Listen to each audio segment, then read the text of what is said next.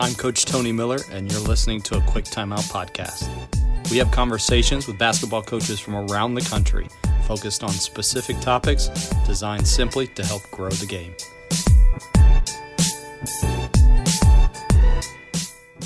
Thanks for downloading and listening to a Quick Timeout podcast.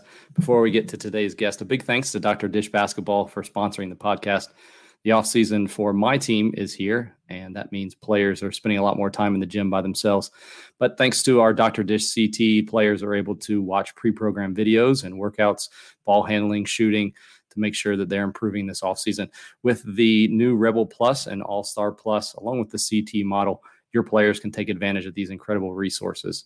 To find out more, visit drdishbasketball.com and be sure to mention a Quick Timeout podcast to receive $300 off your purchase. Making his annual appearance on the podcast is Hoop Vision's Jordan Sperber. I'm not sure that we can call it annual if it's only the second time that it's happened, but we're going to call it annual anyways. So Jordan, this is my third time, I think. Yes, this is the third time to be on the show, our annual March Madness edition. Madness. Okay. I think actually you're only the second, maybe you might be the first third timer on the show. So the first one was the best. Just stop listening to this and just go listen to the first one. Don't turn it off. You can't do that. Texas Tech's defense, I think we talked about. But this will be a lot more topical for March Madness, March in general, I guess. The Texas Tech one was awesome. I feel like the questions today will kind of be similar to that. So don't turn this one off. You can go download and listen. I'm really bad at advertising. Yeah, live you really just killed us. I'm watching the numbers just drop as you're talking here. One of the reasons why I like to have Jordan on this year is because of the Hoop Vision NCAA Tournament Bible. Are you doing that this year, Jordan? Yeah, so on Friday, in my Friday newsletter, I finally announced it. I'd known for a while, and I'd been starting to get emails and messages about it, which is, if anyone's listening, I'm really thankful that people are looking out for it. But this year, we aren't doing the Bible. For those of you that don't know what it is, it was a scouting report, one-page scouting report for every single team that made the NCAA tournament, so all 68 teams. And then some other stuff too. There was a stats page for each team with some data visualization and then like bracket strategy. And as you can imagine, to put that together for all 68 teams, the first year we did it was just 3 people. And that was a bit insane. I did other stuff also, and I'm still doing a lot of that other stuff right now. And to think about, like, that's enough as is. I'm busy right now. And to think about how much I was doing that first year, it was a lot of fun because it was like our proof of concept. I hadn't tried to charge anyone for anything up until that point, and so the Bible did a really it sold above our expectations, and we put it together again last year. I came on this podcast as we were putting it together, and the tournament got canceled, and that definitely played a little bit of a role. It's just, I don't know, I can't really explain it psychologically, but it's like, I feel like I just was making this Bible, and so we're taking the year off, but I think there's a pretty good chance that we bring it back eventually. So some of the stuff that we'll talk about is things that would be included in that, and we'll also talk and reference some of the places that you can find more about it. I want to start with this. It's something that you said last year. We were talking about like predicting the tournament and, the last season push to get teams to win at the end of the year, the regular season, the conference tournament. You said games in November and December are as predictive to March successes as games in February and March.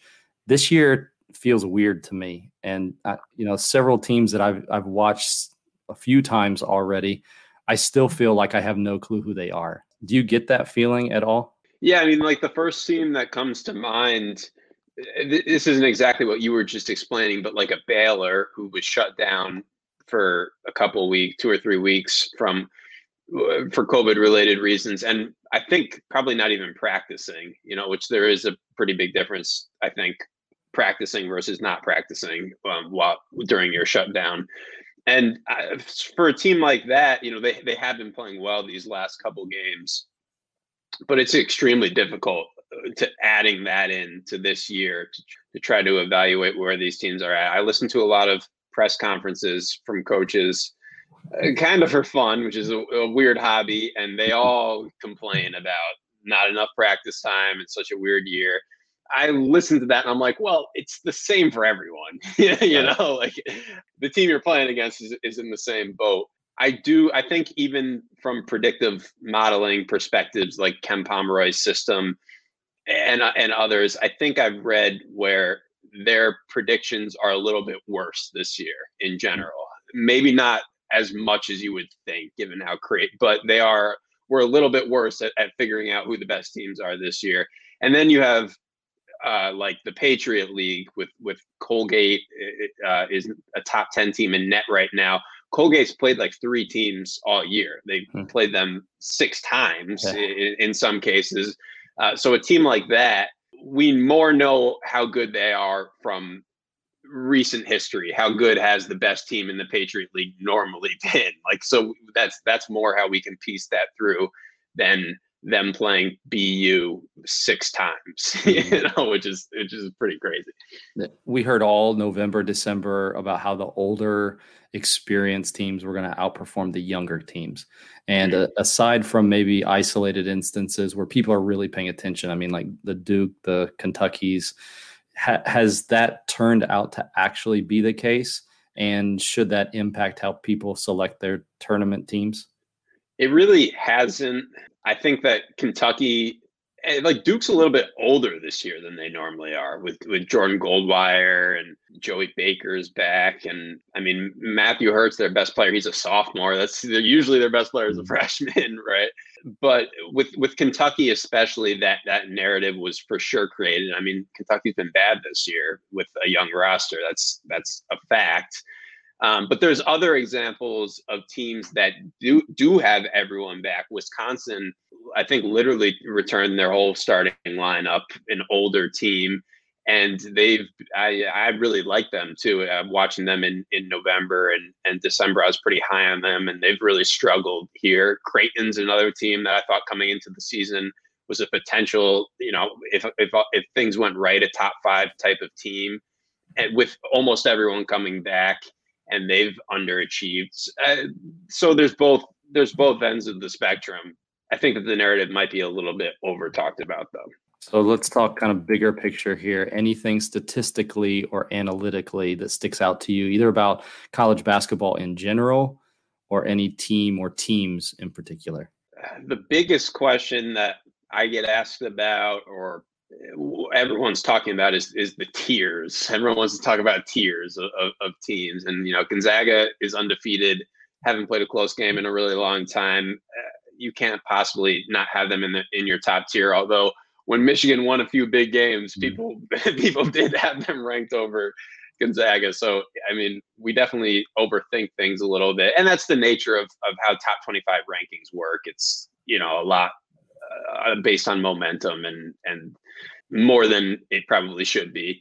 But then Baylor, like I said, came back and lost that game, or they dropped the game. And it was funny because I was working on a Michigan video during this time while Michigan was playing really well.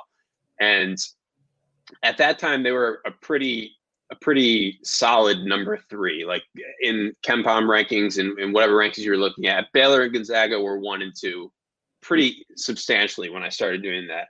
And so and Michigan was 3. And so I watched Michigan, and I didn't necessarily see anything that made me think that those rankings were wrong. I felt like 1 and 2 were Gonzaga and Baylor. We can talk about them if you'd like. But then as I'm making this video, Michigan got a few really big wins, and they blew a couple teams out, a couple good teams out. They beat Ohio State at Ohio State, and Baylor took the loss.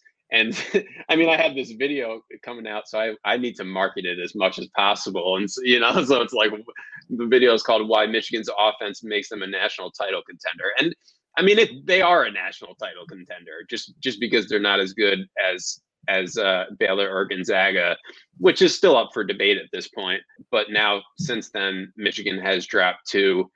And so it's really hard not to fall into that trap, myself included, watching a team and just reacting to the immediate result as opposed to like the total season body of work. So talking about rankings, so we put sometimes too much stock into a team that's ranked too high, or not enough stock in a team that's rated too low. Is there any one that comes to mind that falls into maybe one of those two categories? I don't even sometimes know what the AP top 25 is, but I will tell you this. I was watching a West Virginia game this weekend, and they were like 6 or something like that in the AP ranking. And I turned to my dad watching with, and I was like, West Virginia's number 6. So, so I'm looking right now. They're 25th in KenPom. They probably dropped though in the AP rankings. They're an interesting team because they lost Oscar Sheboy halfway through, and they've been playing pretty well even without him, but I was disappointed with him leaving because they had such a unique style of play. I called it bully ball. That was my name for their style of play, and I really like unique stuff that coaches are trying. And they really changed. Now they play much more 4 out, 5 out, even without him. It's kind of crazy how much they changed just from one player leaving. And they've become the Big 12 in general is very offensive heavy right now. It was the best defensive league in the country last year and to start this year. And all of a sudden, Baylor stopped playing defense and they're just scoring like 100 points now. And West Virginia is kind of the same way. So it's not what I was expecting with the Big 12. The best basketball coaches are relying on data more than ever. That's why coaches love Huddle Assist. With Assist, you'll get full game breakdowns, including complete team and player stats, in less than 24 hours. Your stats are ready when you need them. And Assist is more than just a box score. Use interactive reports like shot charts and advanced stats like lineup data, VPS, and of course, effective field goal percentage to coach smarter. Plus, Assist brings your stats to life. Every stat is marked on the video at the moment it happened. See every shot, turnover, rebound, and much more with just a few clicks. Want to see how Huddle Assist is elevating basketball? Visit huddle.com/assist. That's huddle.com/assist to find out more. Coach, really quickly, let me tell you about a brand new app called Wildcard. It's a social engagement platform specifically designed for youth sports teams. You, your players, their parents, people are going to love this thing. The app allows you to create virtual training programs, manage schedules, give player and game reports, and post player videos and highlights.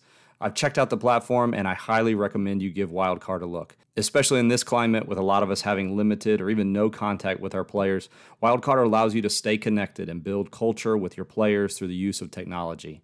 Right now, there's a special promotion for Quick Timeout listeners. You can download and use the app for free, but you must do so within the first 2 weeks of the release of this episode. So check the link in the show notes to download and start using Wildcard with your team today. You're going to love it. So let's talk X's and O's and get a little bit more detail to your coaches that are watching. Is there anything that you saw either for the first time this year or something that you're seeing more of that is becoming a trend or something that you foresee becoming a trend in college basketball? Yeah, the first thing that comes to mind, I felt like last year was peak continuity ball screen last year. I mean, Dayton was the second best offense in the country, and they ran it almost full time. Stanford was running it full time. They still are this year. BYU was the best 3-point shooting team in the country. They were running continuity. I really thought it felt like it peaked. And this year, it's not that. To me, what's happened is a lot more teams are now going to the 5 out, where continuity ball screen is 5 out. It's all 5 guys start out on the perimeter. One guy sets a ball screen, he rolls, but then he comes right back out on the ball reversal. So it is a 5 out. But the 5 out I'm talking about that everyone seems to be running this year is where the center, the 5-man, is at the top of the key, like initiating offense with the ball in his hands. And everyone's running dribble handoffs and zoom action and all different stuff. I did a video on it early in the season.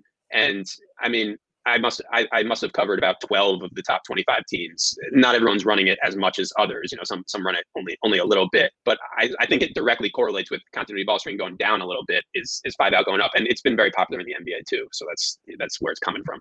It's kind of the emphasis that we're seeing now with more of like the more pace and space and creating those gaps and that kind of thing, which leads me to the other side of the ball. Have you seen any adjustments then defensively from teams?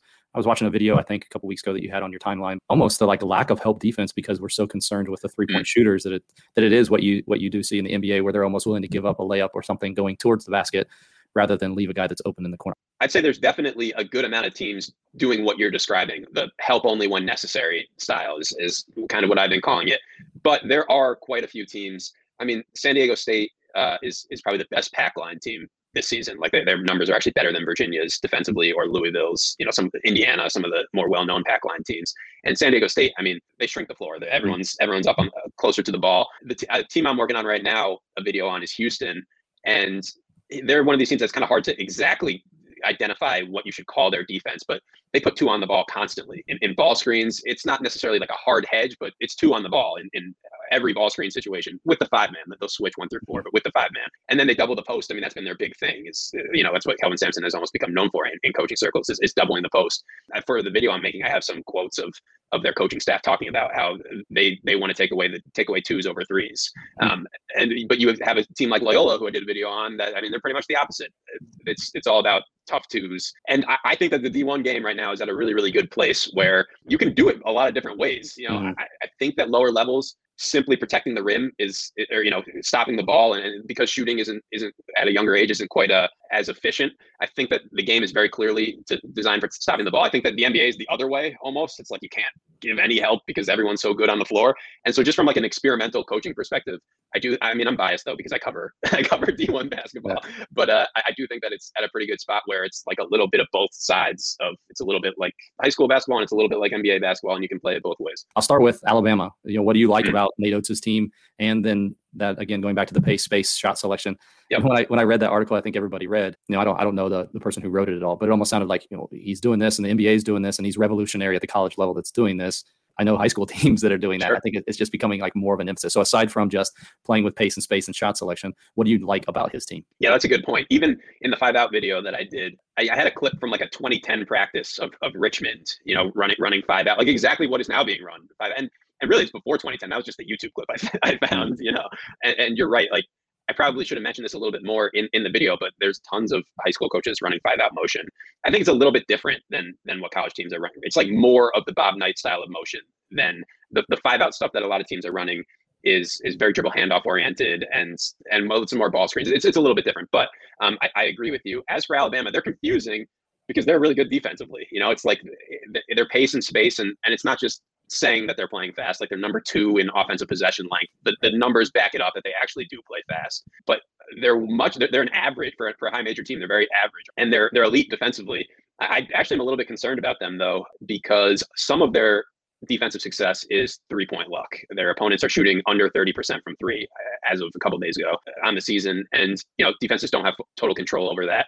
So I would expect some regression towards the mean there. The other thing I heard in a Nate Oates interview a while back about how surprised he was that they've been this good defensively. Like, they had certain goals and they've completely shattered those goals. To me, like, that's actually not the best sign. Like, there's probably been some luck involved if your coaching staff is that surprised. So between those two things, the 3-point percentage, especially, I would expect maybe some regression, but also it's the nature of a single elimination tournament is it's 40 minutes. They can continue shooting poorly from 3. The other opposite can happen. And then we'll write about it like it was destined to happen afterwards, regardless. So I'm not sure if they still are, but at one point here recently, Michigan was ranked in the top 10 offensive and defensive efficiently. Let's go with the offensive side. Like, what do you like about their offense? Yeah, so they're 6 in offense and 4 in defense right now. So they're still top 10 in both. Yeah, Michigan is. I would, if you're a coach listening, I would definitely recommend checking out the Michigan offense. It's a fun watch from an X's and O's standpoint. First of all, they have a really, really good ball movement. I think that's like the prevailing theme. They have a really good back to the basket post up guy, a quick, speedy point guard, and then wings. And so athletic kind of slashing wings. And so they play a diverse way of playing offense. They can use all 3 of those different play types. And Juwan Howard has a pretty large playbook, which is fun from an X's and O's perspective. But then regardless of what they're running, the ball movement is really good. They're not an amazing 3-point shooting team. One thing I highlighted from them is that they catch to drive a lot, which can be really good for them. I think that they kind of maximize that skill, but also sometimes it's like just shoot it when you're open. So I do really like watching them. And I do think that Michigan is really good, but naturally we think really highly of them after the wins and less after the losses too. So. Yeah, I mean, speaking to the Illinois loss last week, any concern? That was a thumping. That wasn't a loss. That was a thumping. Yeah, I mean, Illinois' defensive game plan was really good. they always drop in ball screens. Illinois' default ball screen coverage is drop coverage, and they have a legitimate 7-footer, Kofi Coburn, who's gotten, when he's a sophomore last year, the first 10 games of his freshman season, he was pretty brutal in ball screens, guarding ball screens. And I think they've dropped him even more since then. They're having him get up a little bit, but also he's just gotten a lot better. Yeah, it really bothered Michigan, who didn't want to take those, for good reason, didn't want to take those pull-up twos, the mid-range twos against the drop, and we're struggling to get to the rim against Coburn and the backup center for Illinois too. I'll butcher his last name, but Georgie is his first name. So to me, it didn't seem like it was total luck by any means that Illinois game plan was solid. But you do have to have that 7-footer to really be effective with the way they were with that drop coverage. But it'll be interesting to see how teams start to scheme against Michigan in the conference tournament and in the NCAA tournament too. Probably one of those where it sounds great if you have a game plan, but you also have to have the personnel as well. And I think we sometimes undervalue that. Another Big Ten team, Iowa. According to Synergy, they post up 15% of their offensive possessions. They're ranked in the 97th percentile at 1.03 points per possession in the post. Obviously Luka is a big part of that, but post ups with a big guy, a really big guy. When you have somebody that's playing that way, a style that nowadays a lot of teams aren't playing that way, does that make a difference from a defensive perspective? Because it's one thing to know how to go, like you said, to go double a post player and the rotations and work on that. But a lot of teams aren't playing that way necessarily these days. Does that cause any problem? I agree, but the one place where they are playing that way is the Big Ten. Like there are a lot of Big Ten teams that post up, which is, for them, the tournament when you're not playing Big Ten teams, because no doubt, wow, they're really good now. Yeah, Big Ten is interesting because I think it's pretty far and away the best conference from top to bottom, but it is a lot different than mid-major leagues. It's a hard thing to measure or really evaluate because it's been a weird year with non-conference games and all of that. But I think it's a good point. Luka Garza in particular can just really overwhelm certain teams with his size. And what Iowa does a really good job of, they're a motion-based offense, but when you have the leading scorer in the country, naturally it becomes a little bit more post-isos at times, as it should. It's not always equal opportunity motion, but they do a really good job of moving on the backside as Garza's posting up. So they'll set flare screens on the weak side, they'll exchange on the weak side, they'll set pin downs. And so as soon as someone locks in to help, a lot of teams will try to front Garza, so lock in on that weak side help. And now there's some motion going on where a lot of the guys on their team can shoot. And they have some pretty good passers too. Fran McCaffrey's son, Connor, is a really good post-entry passer.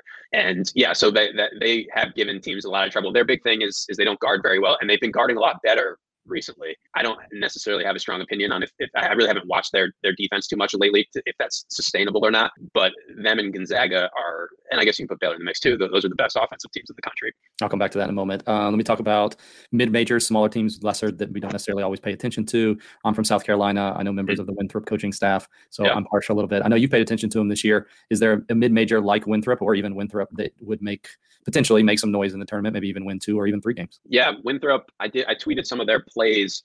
I haven't watched full games of them, to be honest with you. Just from what I have watched, they're well coached, and they've got the Chandler Baudrin. Hopefully I'm saying that right. He's got 3 triple doubles on the year. But yeah, I guess the mid-major or from a mid-major league that I've focused on the most has been Loyola Chicago, who I'm sure everyone listening remembers their Final Four run just 4 years ago now. I think that you can make a pretty good case that this team is better than that team. They certainly are ranked higher in efficiency metrics than that previous team was that made the Final Four. That team almost lost in the first round. So it's hard to say how things shake out when they tip the ball up in the NCAA tournament. But they're really, really good defensively. I believe Loyola Chicago is number 1 right now. Yeah, they're still number 1 in defensive efficiency. They're fun to watch. I really enjoyed making the video that I put together on them. But if you watch, they played Wisconsin in non-conference and Richmond in non-conference. Those were their 2 best games. And it did not look that good. They did not look like the number 1 defense in the country in those 2 games. My point in the video was I probably would have said the same exact thing about the Loyola team that went to the Final Four. They lost a couple games in non-conference play. So it's hard to say. But specifically in the Wisconsin game, they're getting blown by a little bit. They're a team that doesn't like to give a lot of help. And so it feels like they're able to really, really blow out Missouri Valley teams because of how much easier it is to guard the ball than against a team like Wisconsin. But I'd love to have a larger sample size there. They just didn't play a ton of those types of teams. Right. This is the last one that has to do with this. I had a Twitter poll recently, and you already talked about these teams, but Gonzaga, Baylor, Michigan, or the field. Your vote to cut down the nets this year would be who? So I get all 3 of them if I pick them?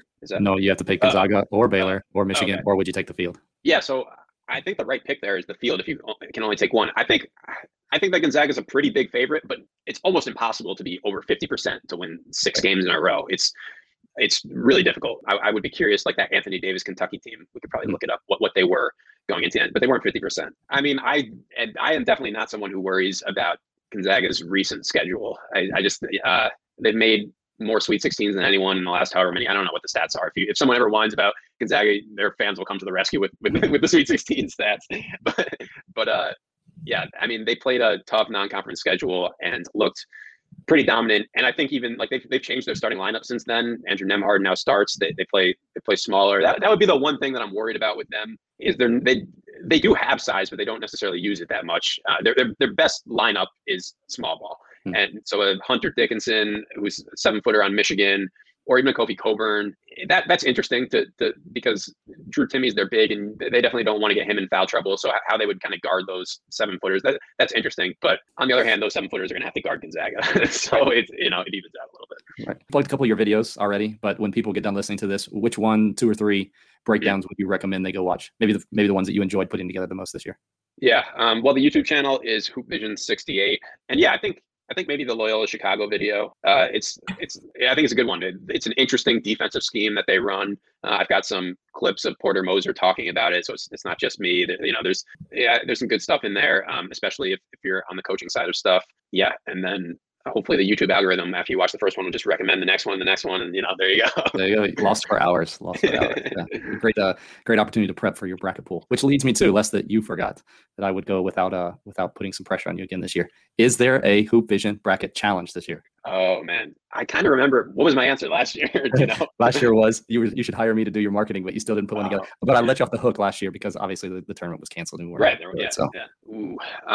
That's still have some time. You probably have about 4 days here although if people aren't listening to this live, then hopefully there will already have been a Hoop Vision bracket challenge for them to sign up. Gotcha. Yeah, I don't know. I'm trying to think. I do have some Hoop Vision merch that I could maybe give away. Sure. So we'll look out for that. If we do that, then I'll post that in the description or something. You can go sign up for that and win a Hoop Vision. Hoop Vision, not Hoops Vision. HoopVisionHQ.com is where you want to go look for all of that information. So that's Jordan Sperber of Hoop Vision. Be sure to check him out. I saw actually on the store you have for sale the Tournament Bible from a couple years ago. Yep. I feel like for the Hoops junkie, that would still be, or for the coach, that would still be a great purchase. And it was only like $5, I think. So yeah, you know what? It's funny because sometimes I feel like there's, especially these teams that bring everyone back. It's like it's not that. I mean, there are some that are very different, but I was thinking about that this year. It's like I've written about Creighton's offensive scheme for 3 years in a row. Like it doesn't change that much, you know. So yeah, copy and paste of this year's version of it. You probably get away with that, and people wouldn't even recognize it. So, always a pleasure talking with you, Jordan. Thanks so much for coming back on the show. Yeah, thanks for having me on. Hopefully, we don't cancel the NCAA tournament again. Absolutely. Fingers crossed. That'll do it for this episode. Thanks so much for listening. We'll talk to you again at the next time out.